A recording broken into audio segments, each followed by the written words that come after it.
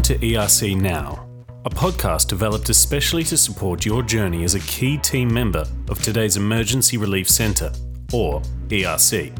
This podcast has been designed to help make your time at the ERC run as smoothly and successfully as possible. You are about to form part of a diverse, multidisciplinary team made up of passionate, committed volunteers from local government agencies, and other community groups. And it may be some time since you have undertaken your training or been part of an emergency relief centre. And that is okay. We're here to help. Over the next 10 minutes, we will be providing you with an overview of what you need to remember at every step of the way in your role in the communication support team. This includes, before you head off to the ERC, when you first arrive, your primary task to focus on during your shift, as well as what you need to do when deactivating the ERC. Finally, we are going to focus on the most important element of the ERC, and that is you and your own well-being. The ERC is generally the first port of call for people who have just undergone a very traumatic event. They may be anxious, confused, and upset. Some will be angry. Others will be distressed about locating loved ones or leaving pets. The environment of the ERC may be chaotic and unfamiliar. It is rewarding but draining work, so it's important that you feel up for the job and be mindful of your energy levels throughout your shift. Do remember that each emergency is different, and although we have given you a guide to your roles and responsibilities, you may need to exercise some flexibility regarding team sizes and duties. The Otway District Collaboration is a partnership of Corangamite, Colac Otway, and Surf Coast Shires, so you may be partnered with volunteers from different areas and with different ERC protocols. Use your judgment here and be flexible when possible. Keep in mind the big goal to make sure we best support our community through a crisis. To refresh yourself of the core functions of the ERC, read through the Emergency Relief Centre Standard Operating Guidelines.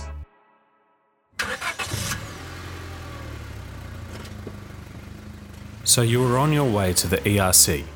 There were a few things that needed to be done before departure, so let's revisit them now.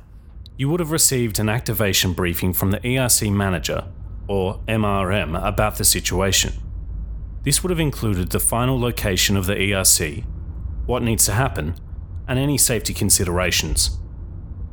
They would have also gone over the agencies and services that will be offered to visitors of the ERC, as well as any other issues.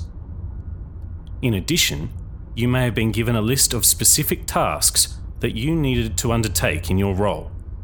Don't forget that there is a checklist detailing your priority activities, such as maintaining a reception area, managing registration, and working closely with agencies such as Red Cross, VCC, and DHHS in the Emergency Relief Centre Operation Guidelines in Section 3, as well as a checklist of materials to bring in the appendix in Section 4. Don't forget to pick up some milk on the way too. The Emergency Relief Centre Operating Guidelines Handbook is found on Crisis Works, or alternatively, there is a copy in the ERC trailer or ERC boxes. If in doubt, email the MRM and they should be able to send you a soft copy. I took photos on my phone of each of the pages relating to my role.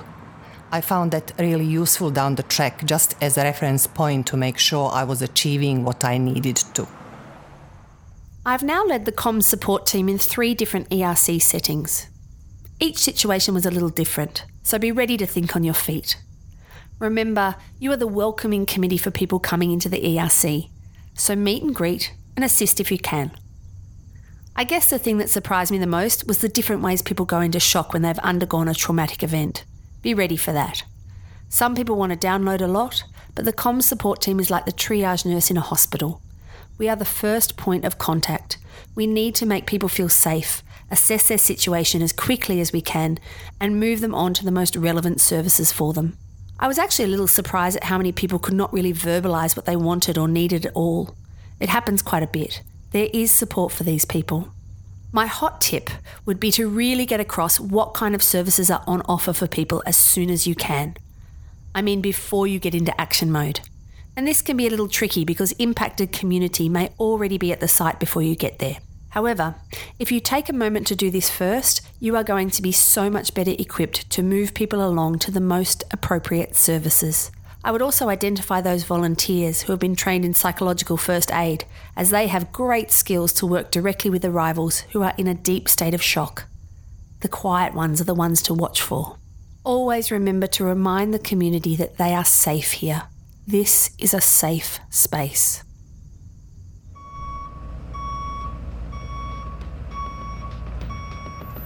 Okay, so you have arrived at the ERC. Go and let your ERC manager know you are here. They will most likely ask you to be involved in the initial safety check of the facility. Focus in particular around the area that you are going to be responsible for. As part of the community support team, this will include the registration area, toilets, kitchen, and whatever area has been designated for sleeping. Remember, this may be a chaotic time, as not all the team and support services may have arrived yet. There may be members of the public who have arrived at the same time as you, so it may be a little tricky. You may also be asked to assist in roles that are outside of your team's remit. That's okay. Each emergency will have different needs depending on the size of the teams and the situation. All action items have been set out in the activation checklist in priority order, so just make a call what seems to be the most important if you're assisting multiple teams, or your ERC manager can advise you. Let's get started on your to-do list. Okay, so after my initial safety check and briefing, I will set up the registration area with personal information forms. You'll say the word PIF about 8,000 times. Don't forget to identify staff to receive arrivals to the centre. As soon as this is completed, I let the ERC manager know.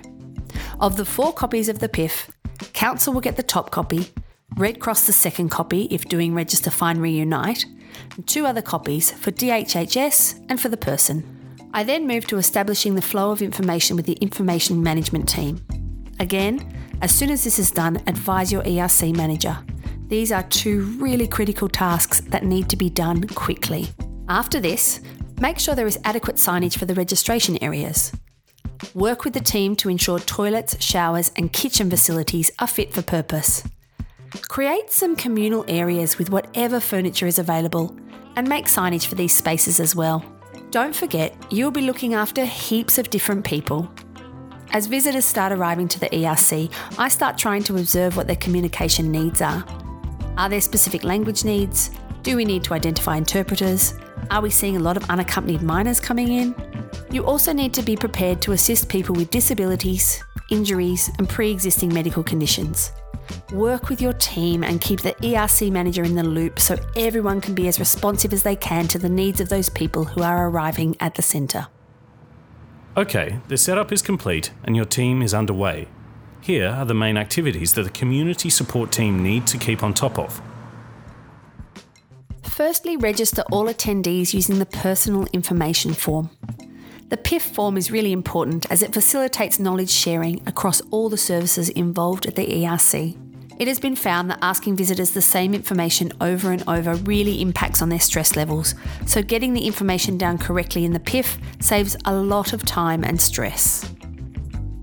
Once the visitor has had their PIF completed, it is time to assess what their priority needs are and refer them to the relevant service agencies. While the agencies available can differ at each ERC, there are some key ones that are generally on hand. These include the Victoria Police, who above their general policing duties are responsible for supervising unaccompanied minors until they're reunited with a suitable adult. The Red Cross, who assist Victoria Police by managing the Register Find and Reunite service, which connects displaced persons with their loved ones. Volunteers from the VCCEM, Victoria Council of Churches, may also be present. Their volunteers are trained in psychological first aid and provide psychological support and pastoral care. When assessing people for services, do be conscious of what they need at this moment and don't burden them with information that is not required at this time.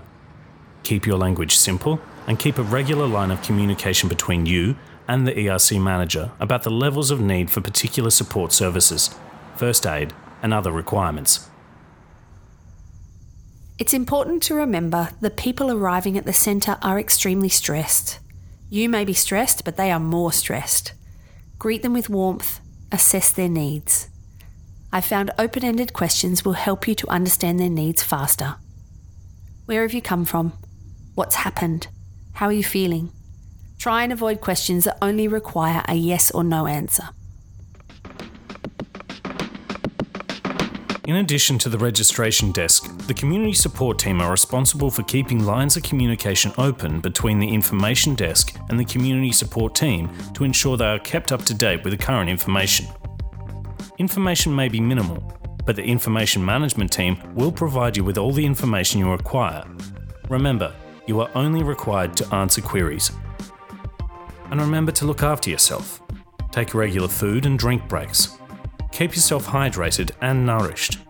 It's really important to remember that you can best help the community by making sure you care for yourself first. At the end of each shift, make sure you debrief staff using the team debrief template found in the operating guidelines. If there is anything pertinent to be fed back to the ERC manager, you can do this during your own debrief before departure. When it is time to stand down or deactivate the ERC, you will be advised by the ERC manager. The ERC manager and other team leaders will be responsible for completing the deactivation checklist located in the operating manual. After a high-pressure environment at the ERC, it can take a few days to feel like you are back to your old self. During this time, it is really important to talk about your experiences, whether they are good or bad, and what the impacts were. Remember that this is a highly emotive environment which can be very stressful. This means sometimes we may respond to situations in ways that were unexpected. This is okay.